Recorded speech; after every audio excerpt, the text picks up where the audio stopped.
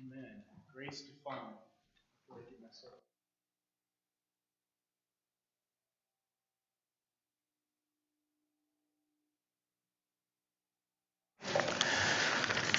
2 Corinthians chapter 12, verse 9.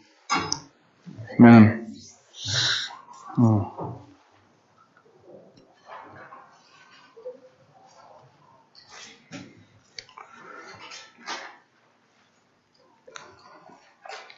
Father, I can't think of anything right now that is a more defining truth and a more necessary revelation to our hearts than what you refer to as grace, the grace of God. And Lord, I don't want to stumble or miss it in any point, and I pray that Jesus, that this would be more than theology to us today. Jesus, this is what transforms and changes our life, is the fact that you've given us grace. Yes. Lord, we can say we are what we are by the grace of God.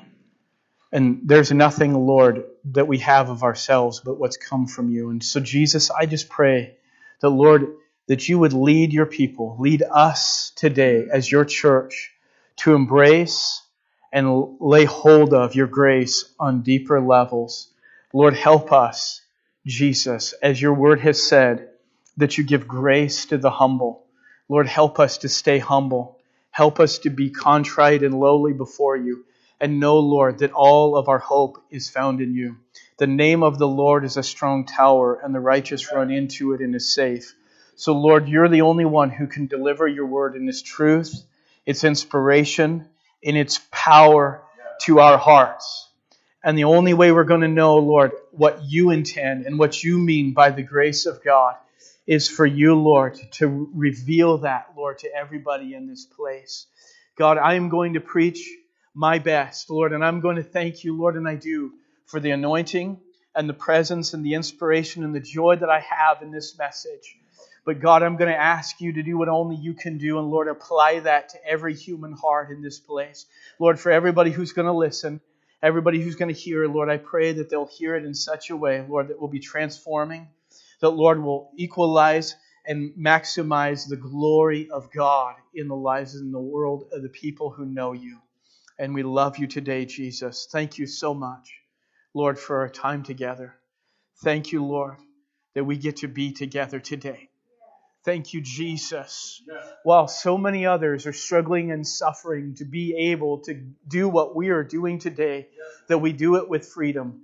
But Lord, we don't do it, Lord, with lightness. What a joy, what a blessing, God, to be together. And Father, thank you, Jesus, for those even who could not be here, but who would love to be here today. Lord, and we just ask your blessing upon their life.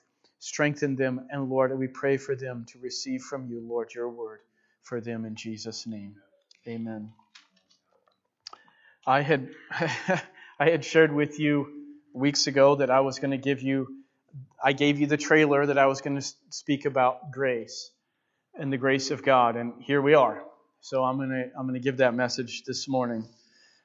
I don't think I can give you, I never will be able to give you in totality what we're talking about. When we talk about the grace of God, it's so much bigger than our morning will give us. Even if we were to talk into the night, it's still far bigger than that. But I want to go to this place in 2 Corinthians chapter 12 where Paul is talking and he's speaking about his experience with the grace of God.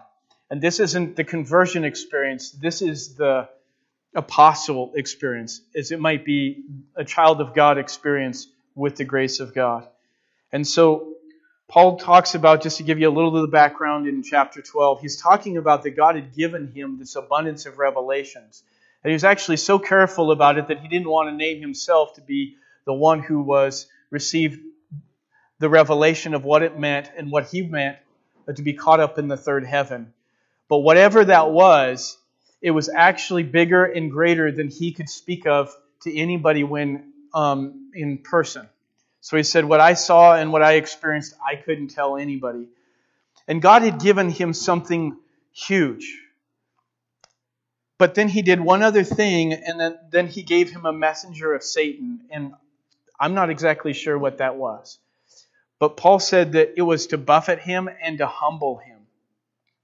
And so we come to this part in verse 9 where God is speaking to the apostle, and he says, I implored the Lord 3 times, and the last part of verse 8, that it might leave me.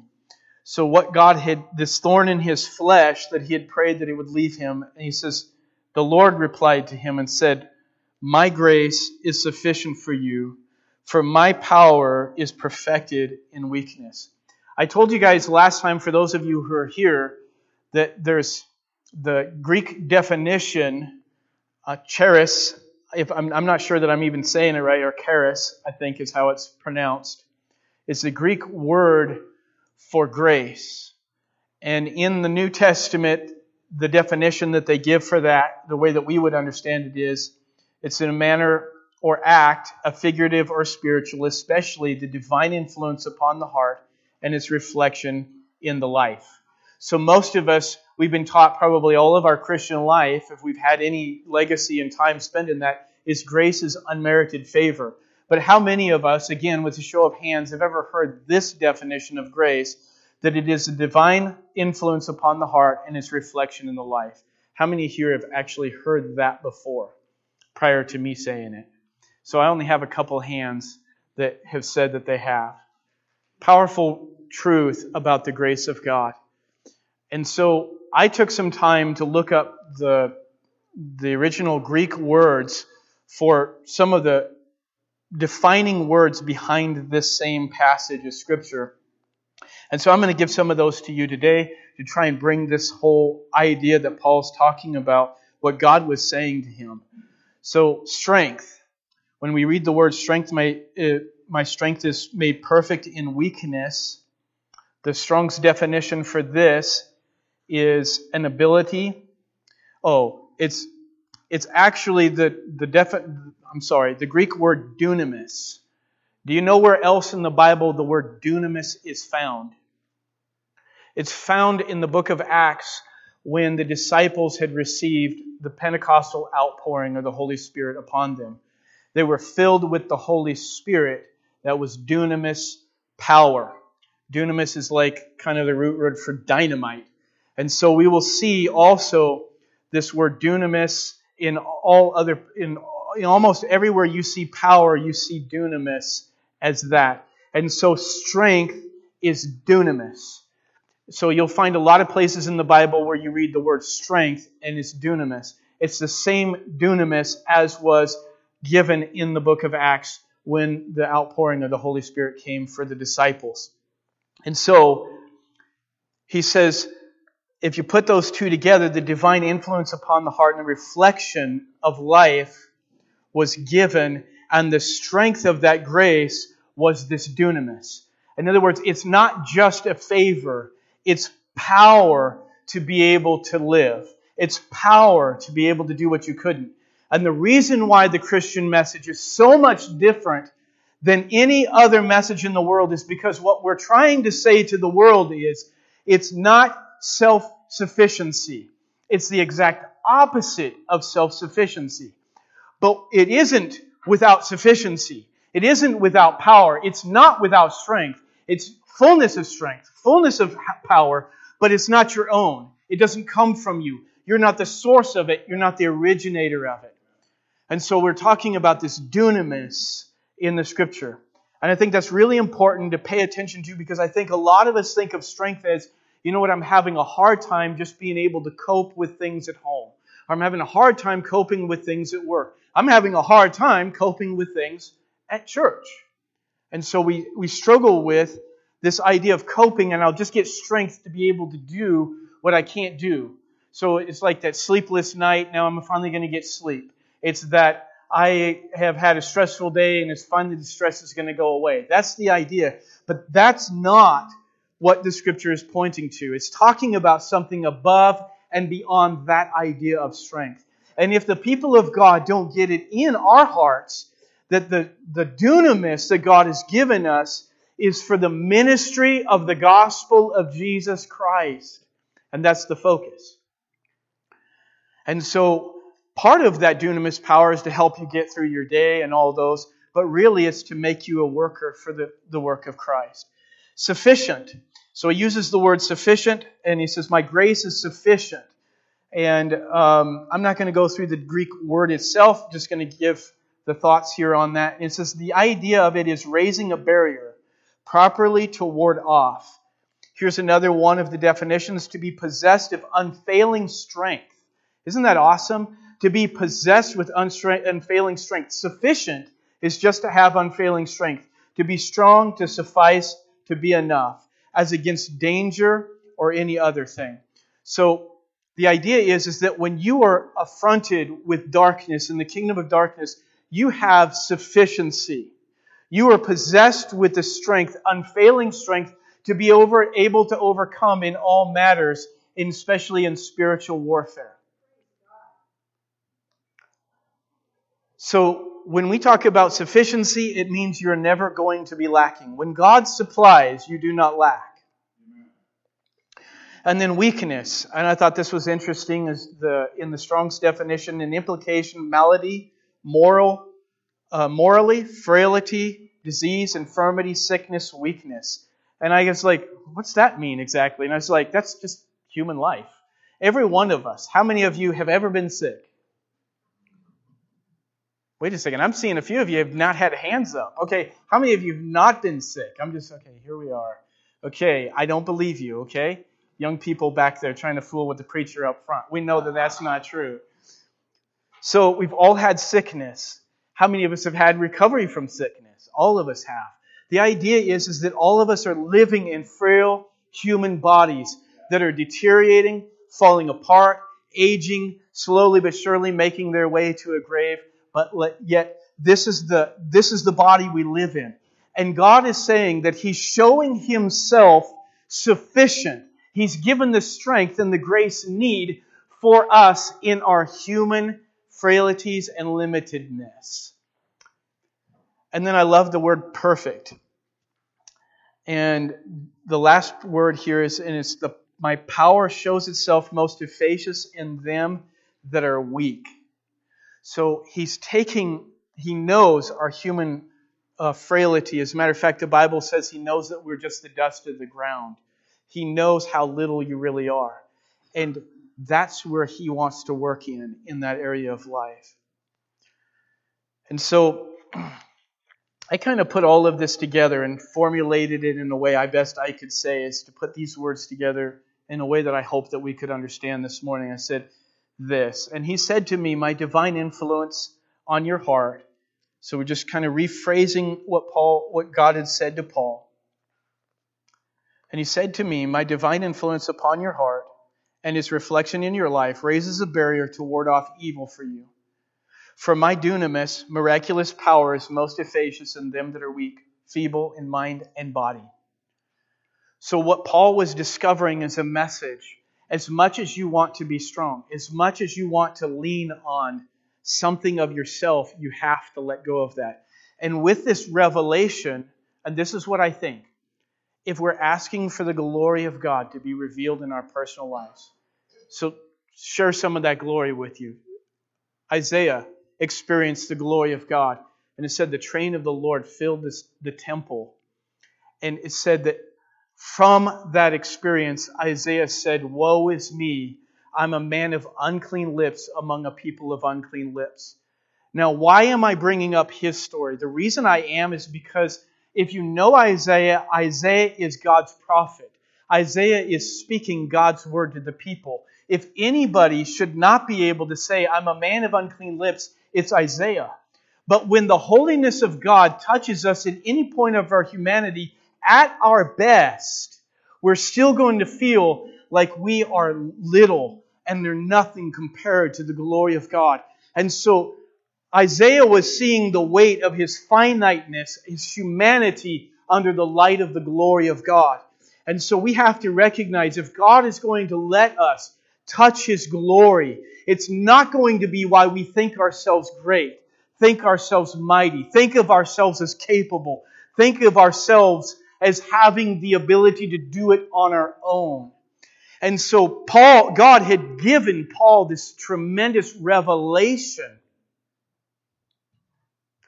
Caught up in the third heaven, he said, in the body or out of the body, I don't know. I don't know. Has anybody? I don't know if I want to ask that question. Anybody had that experience? In the body or out of the body, I do not know. He was touching the glory of God.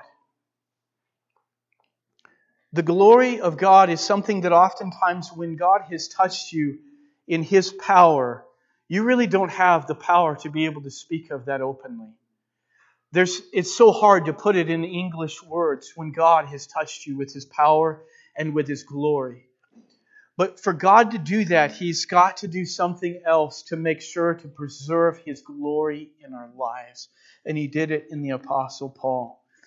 And so Paul gave him this message is, I'm keeping you in a point of weakness. This messenger of Satan, you can pray. And he said, I prayed 3 times that it would go away. And there's times in our life, brothers and sisters, where in order to have the glory of God, whatever is troubling you is meant to protect the glory of God on your life.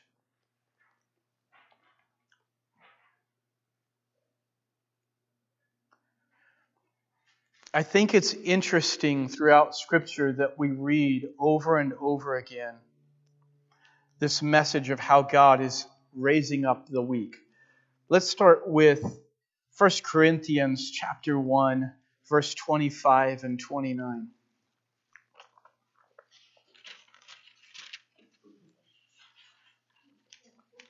This is a powerful thought here. This is the way God works.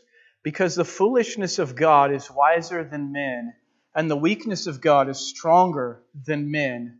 For you see your calling, brethren, how that not many wise men after the flesh, not many mighty, not many noble are called. But God has chosen the foolish things of the world to confound the wise.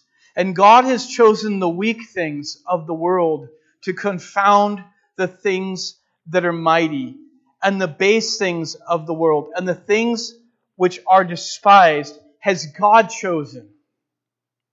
I got to say that one more time. The things which are despised has God chosen. Yes, and the things which are not, to bring to nothing the things that are, that no flesh should glory in His presence. That no flesh should glory in His presence. If after the revelation of God, Paul was glorying and boasting in himself, he would have destroyed the work of grace in his life. So, we have, I want to say that there's a simple message behind this. God's message is simple. We must learn to yield ourselves to God when we are at our best and when we are at our worst. We have this printer at home. I want to share with you. You know, these objects that we control, right? And how frustrating that thing is to us, especially to me, because it has a mind of its own. We want to print out this document, and it's supposed to print out, and unfortunately it doesn't print out what I had planned on it printing out, but it prints out everything else that I didn't plan, and then I go back through the computer and try and cancel everything that was past printing procedures, and it's not letting go of that. It's just going to keep printing them over and over and over again. And this printer drives me nuts because it has a mind of its own.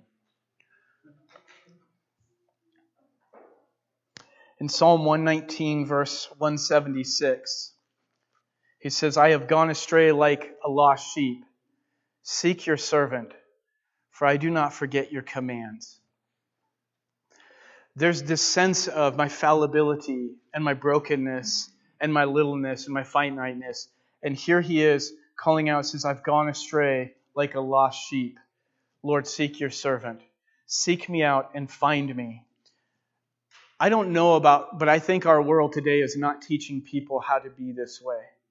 They're not teaching us, ministers, how to be faithful in learning to not lean on technology, not leaning on the creation of man, not leaning on the ability and the exploits of today, not even leaning on your own knowledge, but leaning on Christ and on God.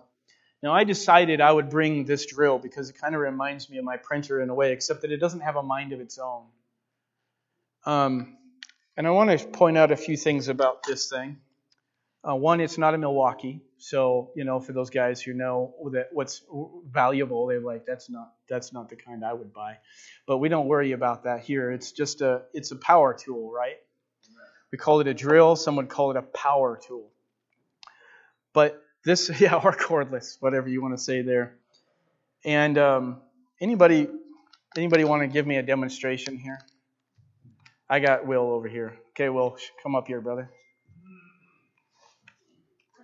I love tools. Okay. You can. I want you to stay right down there, and I want you to just point it out in front of everybody. I want you to pull that trigger, and you want to show the power of how that thing works. Nope, it doesn't. Okay. Why doesn't it work, brother? I don't have the power. You don't have the power. So what do we do with this thing to make it work? Well, if we had a battery, that might help. So you have to have an external power supply. Brother. Okay, that's all I needed you for the moment. I'll call you back when I need you for more. Pull the trigger? Okay, here, pull the trigger for me. Just let him know that it actually works with power. Okay, I actually wanted to bring the chainsaw. I thought that would be louder, more.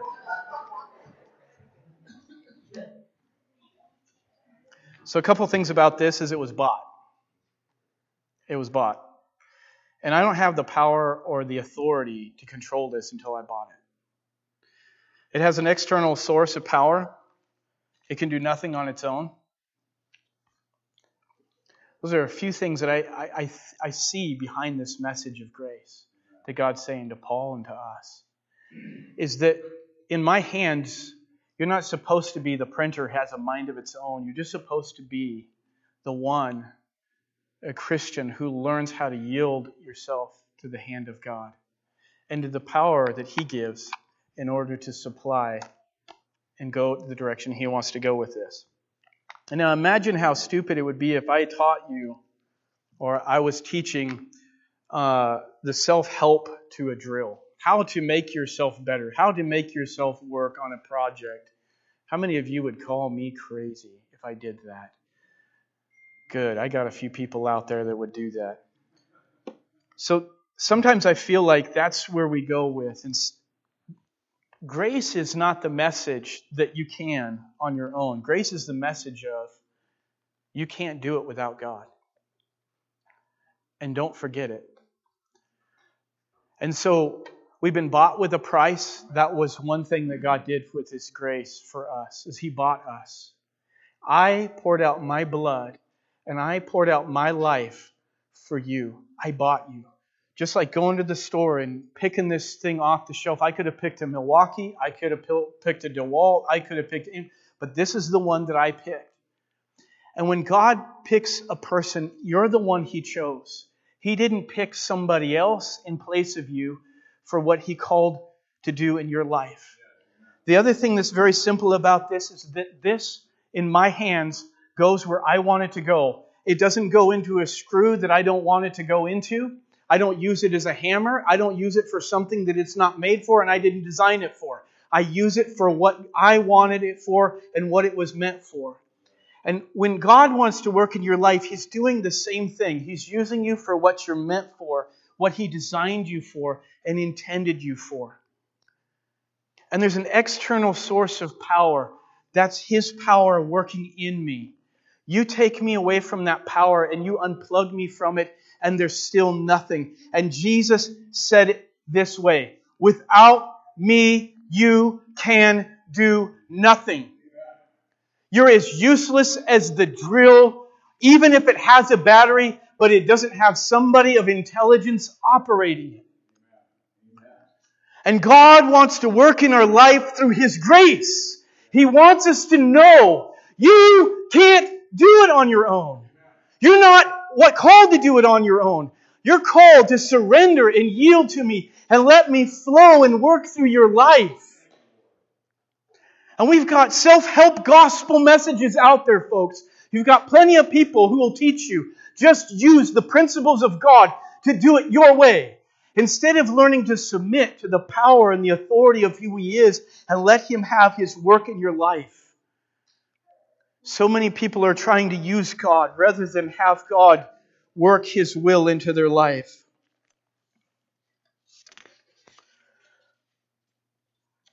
I see some of you are laughing out there. I must have given you a demonstration that got you a little smile on your face. And I'm grateful that I have. But I pray that it's also demonstrating the reality of what God wants to do. Because reality is this, is that unlike this drill, we have a mind of our own, and we can have a will of our own, and we can do our own thing. In Isaiah 53, it says, all we like sheep have gone astray. The Lord has laid upon Him the iniquity of us all. All we have gone astray. I want to bring out two individuals from the Scripture that didn't live under the grace of God, and I want to bring out their lives in focus here. In Daniel chapter 5, verses 20 and 21, if you'll turn there.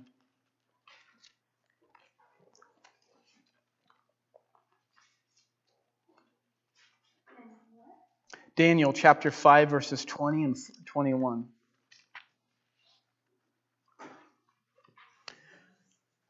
And you're welcome to say amen whenever you want to. I'm totally open to that. But when his heart was lifted up and his mind hardened in pride, he was disposed from his kingly throne, and they took his glory from him. And he was driven from the sons of men, and his heart was made like the beasts, and his dwelling with the wild donkeys. And they fed him with grass like oxen, and his body was wet with the dew of heaven. Till he knew that the Most High God ruled in the kingdom of men, and that He appointed over it whomever He will. The story is about Nebuchadnezzar. And at his height, and when he finally said, because of my strength and my glory, I've been able to subdue everybody else around me. And at that moment, God says, no more. And God brought him down to the place where he began to crawl on the ground, just like an ox or a cow, and begin to eat the grass of the field. And his mind went mad. And eventually God restored him to say to the world, that no man will ever be able to declare His glory above me. No one will ever show themselves in their pride and think that they can stand along with it. If you'll remember in James, it says, God resists the proud, but He gives grace to the humble. God resists the proud. Whenever you find somebody in the pride of their heart deciding that they're going to do it on their own, I will be my own God. I will chart my own course. I will find a way.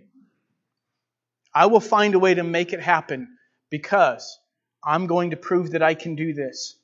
That man is going to find, or that woman is going to find conflict with God in their life.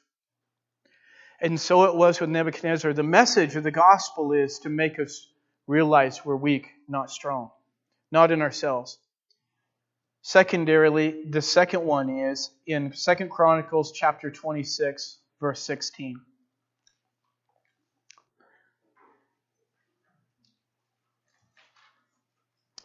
But when he was strong, his heart was lifted up to his destruction, for he transgressed against the Lord his God.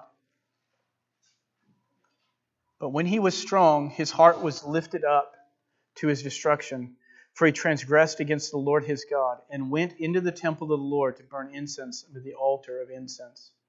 When he was strong, his heart was lifted up. This is a message for us today, that God strengthens us, but don't let that lift you up. Let it humble you.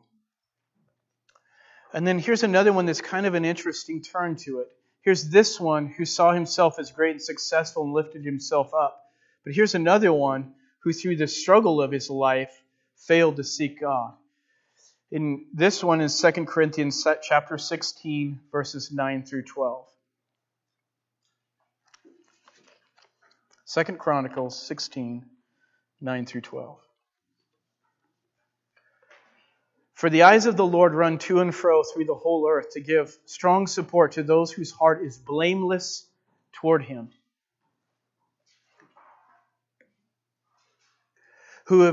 You have done foolishly in this, for from now on you will have wars.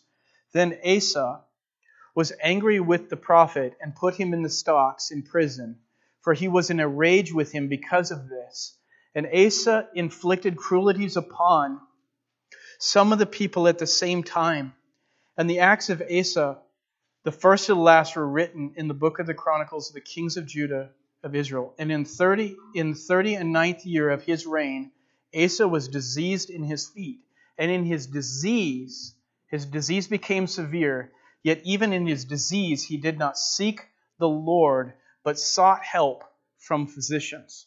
Now, to make sure that I don't mess anything up here, this isn't about whether you're going to a physician or going to a doctor for it.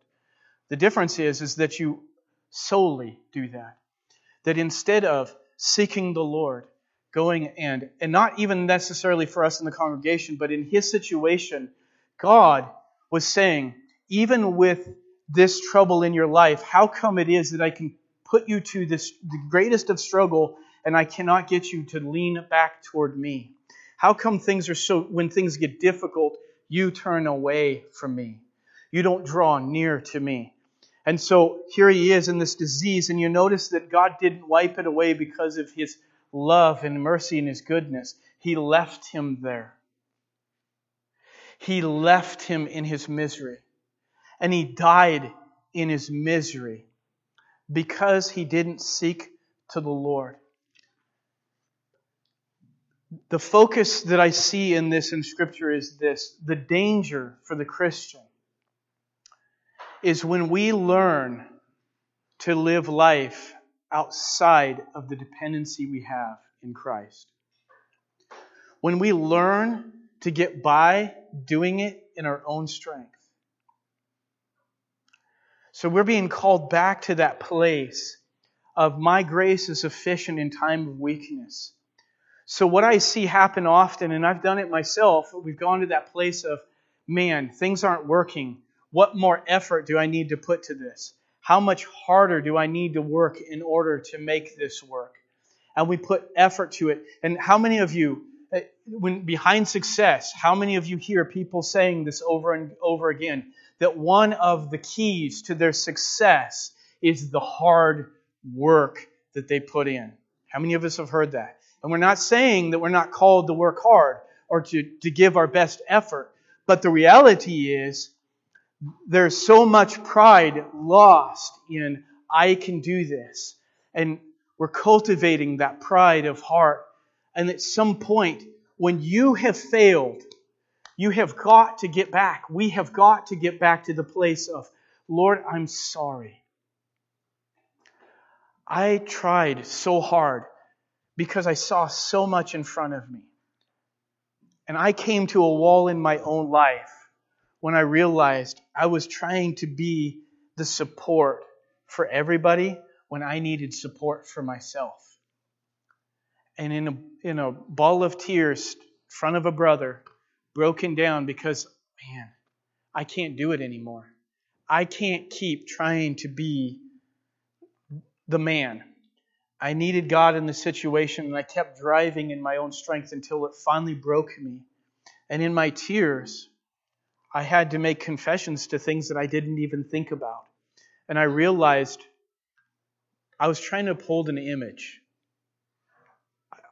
How many of us have been there? You're trying to uphold an image. And you don't want to say to your wife, you don't want to say to your pastor, you don't want to say to your brother or sister, I'm not doing good right now. I've morally failed. And I don't want to say that to you because it's not helping me to share where I've fallen short. The problem is with this is that we hide behind our shortcomings. And because we hide behind those shortcomings, we don't know the grace of God. And I just want to remind you back to what we were talking about, the grace of God. The grace of God is not just the favor, but the strength. What was the strength? It was the dunamis. Now, when we're talking about dunamis, think of Moses at the Red Sea. And he's standing at the Red Sea. Can Moses part this Red Sea? Can Moses change the circumstances? Not at all. But he puts his rod down, and because of the dunamis, the power of God, the sea parts. And then the miracle happens, and they walk across on dry land. And then they begin to inherit their promised land.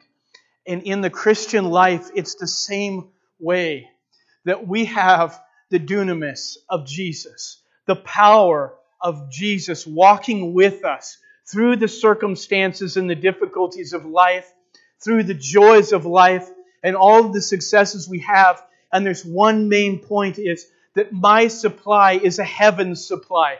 My supply is what God has given me every day. So that if I have on a Sunday morning a successful message and God has moved you and touched you in a special way, then it's been the dunamis of Jesus that has inspired such a thing. So somebody might come to me and they said, that was a great message. And I will say, I don't understand that because it wasn't me.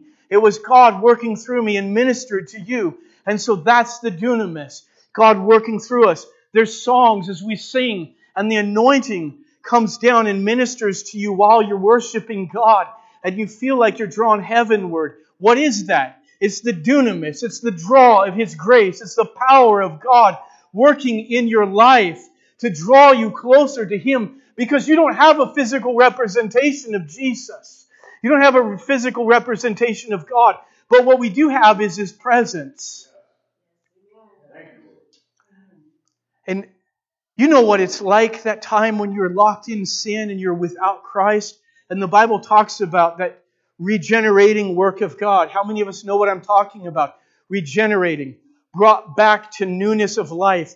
I was dead in sin, but now I've been raised up to God. All the principles of my life and what I had lived for and what I wanted to do and what was important to me was drawn into the flesh and selfishness and sin and all about me. And it was wrecking me, and it was destroying me, and it was ruining me. And the dunamis of God and the power of the gospel of Jesus Christ got inside of me. And God awoke a new man, and He raised me up to life. And He gave me newness of life. And I'm not the same person because God has changed me. God has given me newness of life. And now I know what it means to be born again. I was brought out from God's work inside.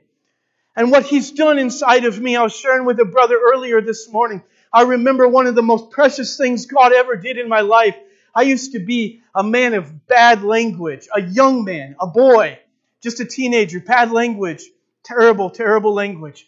And I remember I had spent time on my knees, and the grace of God, that dunamis, had touched my life over and over again. Where I was there and worshiping Him, and the Lord met me, and the Lord touched me, and the Lord ministered to my heart.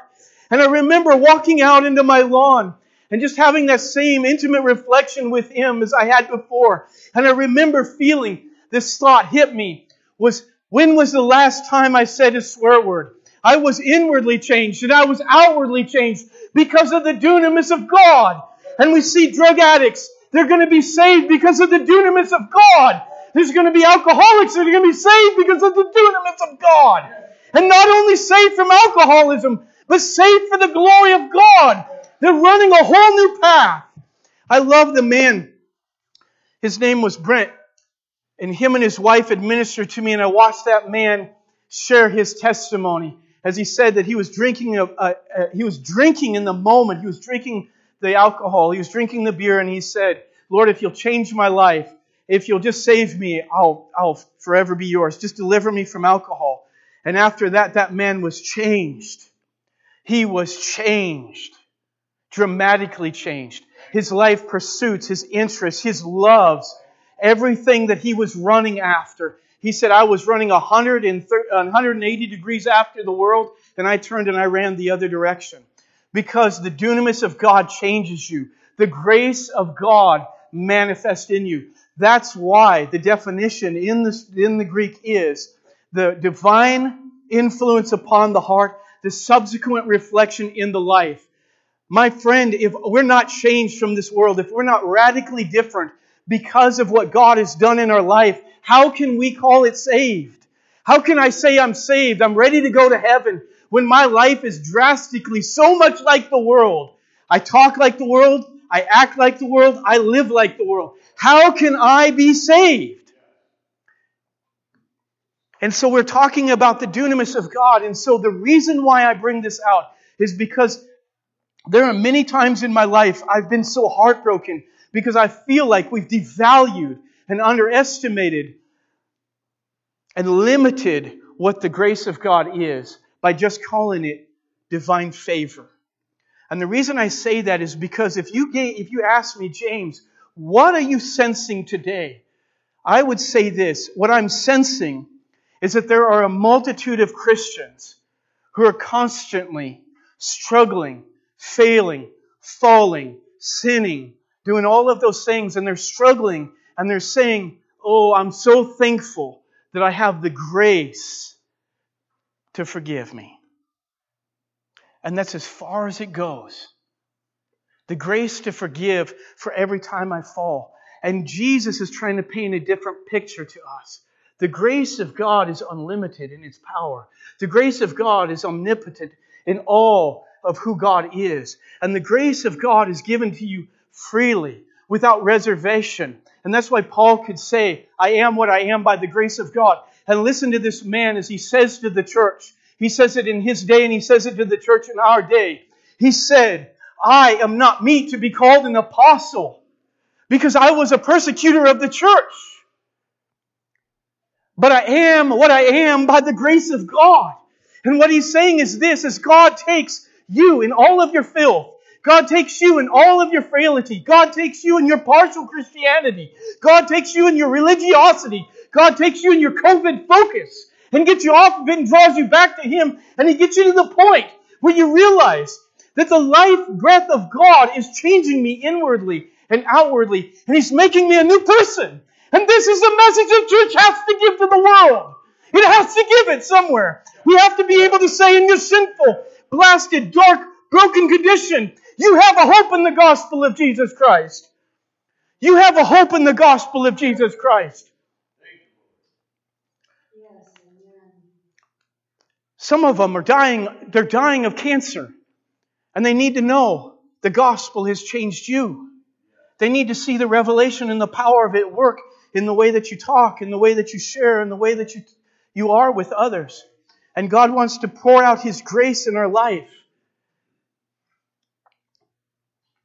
I think honestly, from my idea is that Christianity and if we took it from all parts of the world, Christianity is the hardest thing to live right now.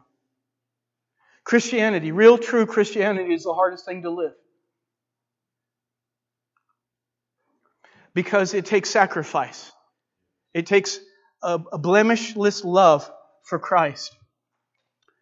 And what I'm seeing here today is that you're hearing more and more Christians who are giving their life for God. And they're giving their life for God because they recognize this one key point, is He is my source. See, this is the thing, is that the last day message is Jesus Christ. It always will be. We talk of the gospel who Jesus Christ in me, the hope of glory. That's it. That's all it is Jesus Christ, the hope of glory. So, when we begin to feed off of His supply and give it, Paul was one of the most unique men on the face of the earth. He was unique because no matter what the persecution, no matter what the struggle, he still was faithful and amazingly faithful to God. As they were stoning him and trying to put him to death, he still remained. And still that dunamis power rose him up so he could continue to preach the gospel. Not so that he could go to church, so that he could preach the gospel. So he could minister the faithfulness of Jesus Christ. So we're not supposed to be finding the easy fronts to be the Christians. We're supposed to find the difficult places. I love that some of you men are out there hunting right now. I love the fact that you're doing that. And I'm grateful for it. But I'm also grateful that some of those same men are also hunting in God's kingdom too. Jesus called them fishers of men. Will, I said to him today, I said that we're hunters of men. We're tracking them down. We're tracking them down in their sin. We're tracking them down in their lostness and their unwillingness to hear the gospel. We're tracking them down in their hardness. And we're saying, Lord, we need the grace of God to touch them as well. You know, one of the most devastating times in my life was a man that I knew that he was struggling Listen to me. He believed in God. Oh man, did he believe in God. But he was struggling with alcoholism. He was badly struggling with alcoholism. And I remember one day going down into his basement afterwards, and I said to him, while he was drunk, I said, "Why did you do it?" And he said to me, "Because I felt good.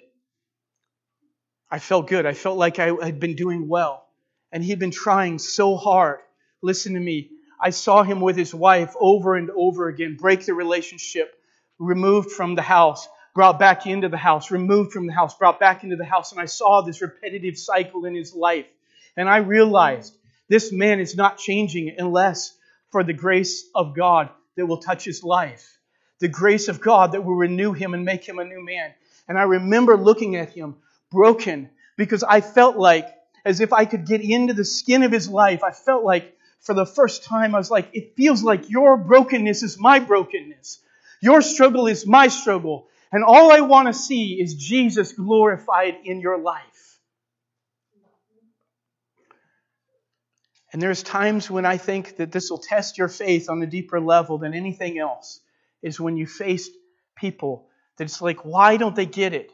You know what I mean? Why don't they get it? Because it hasn't been unveiled to them yet.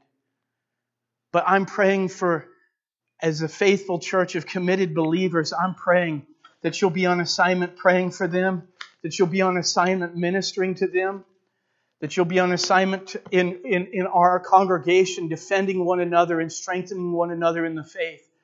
Because there are so many places, as you listen to people's story, it sounds broken, it sounds difficult. But the joy that I have is that when Jesus gets a hold of the drill, when He gets a hold of your life and He directs it, it's not going to go wrong. You're not going to miss the mark. It's not going to fail. We're not going to fail where Jesus has hold of us. And so I think the battle is simply this. We have the battle of pride in our accomplishment, and we have the battle of pride in our failure. I did it. I was great. That was tremendous. And you're going to have to surrender to God when you're feeling great. And you're going to have to surrender to God when you're feeling terrible. And you're going to have to find a way to surrender to Him in every way of life. And what God's Word is to us is that the grace of God is sufficient. The grace of God is sufficient. I will be there to influence your heart and life along the path so that it will reflect in your life. I will be there for you. And how many of us don't need that today is the Lord's message to us. And you know what? This isn't pulling up by the bootstraps. And I'm afraid that I'm not trying to send that message at all. You know what, brother? If you're not doing it good enough, just get down and pray a little bit harder. Just pray more. The problem is sometimes when we pray, we're praying just like we go out there and work. We work to do it and accomplish it in our own strength. If I just said these scriptures, people will do that. They'll give you the formula. Listen to me, the gospel is not a formula. The gospel is not a formula. And people are treating it like a formula. And I've treated it like a formula. If I just say the right scripture, if I confess the right scripture and I say it the right way, pointed to the right window, all of a sudden it will happen. And it's not that way. It's not a formula. So when we read our Bibles, brothers and sisters, we're not reading our Bibles to find the formula. We're not finding the formula. We're finding the God that's behind the Word of God. We're learning that He's there. We're learning that when it seems like all is hidden and all is dark, He's there in those moments. When everything's at its bliss and its greatness, we're still finding the joy of humility in the moment. And we're enjoying Him. And we're loving Him no matter what. And so the focus becomes Jesus over and over again. And some of us are struggling to pray. And I'd say this, that sometimes God says, quit. I just want you to stop. I want you to go outside and I want you to go out into nature and enjoy it for a moment. And in the moment when you quit trying on your own, listen to me, when you quit trying to do it in your own strength, all of a sudden God shows up. He shows up in the most miraculous and powerful way. Oh Lord, I was trying to defeat the struggle and the emotional bondage that I was in.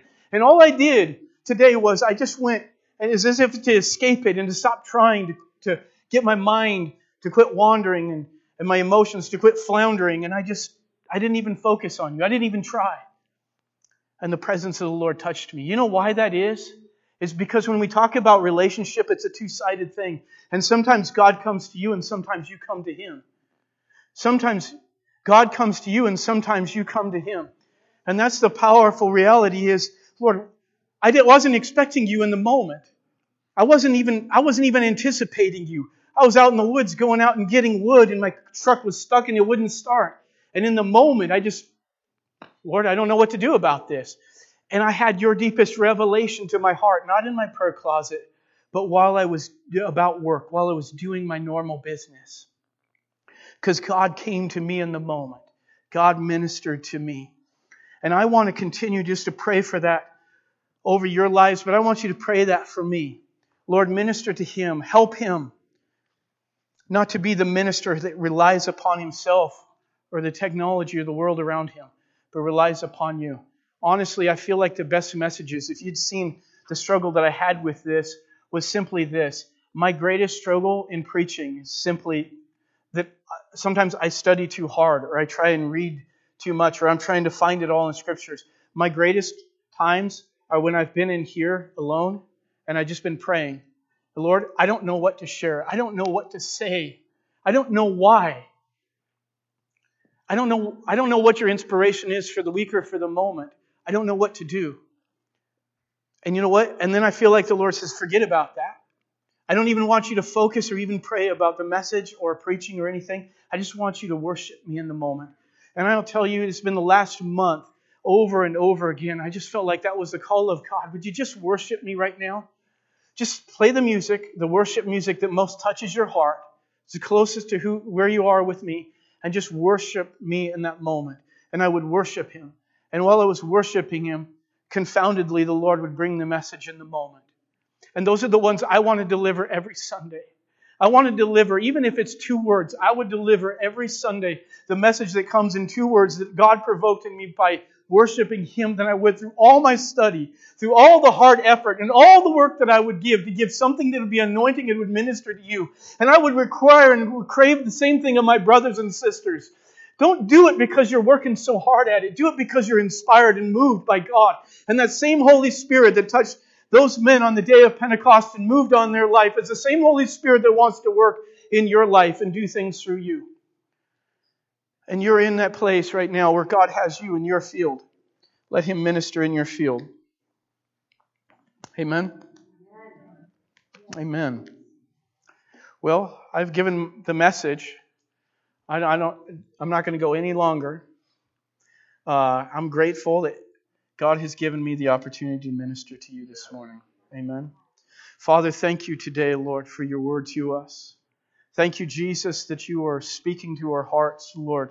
Not just what does the Bible say, but what is the conviction that it adds to our heart and fills in our life. And so, Jesus, I just pray that you would warm our hearts deeply, Lord, affectionately and fully for you today. Lord, this song that we were about to sing is very, very precious. And Lord, it's the anthem, Lord, of this church. And as we sing to you, Lord, I just pray, be worshipped, be praised, be glorified, be honored in Jesus' name. Amen.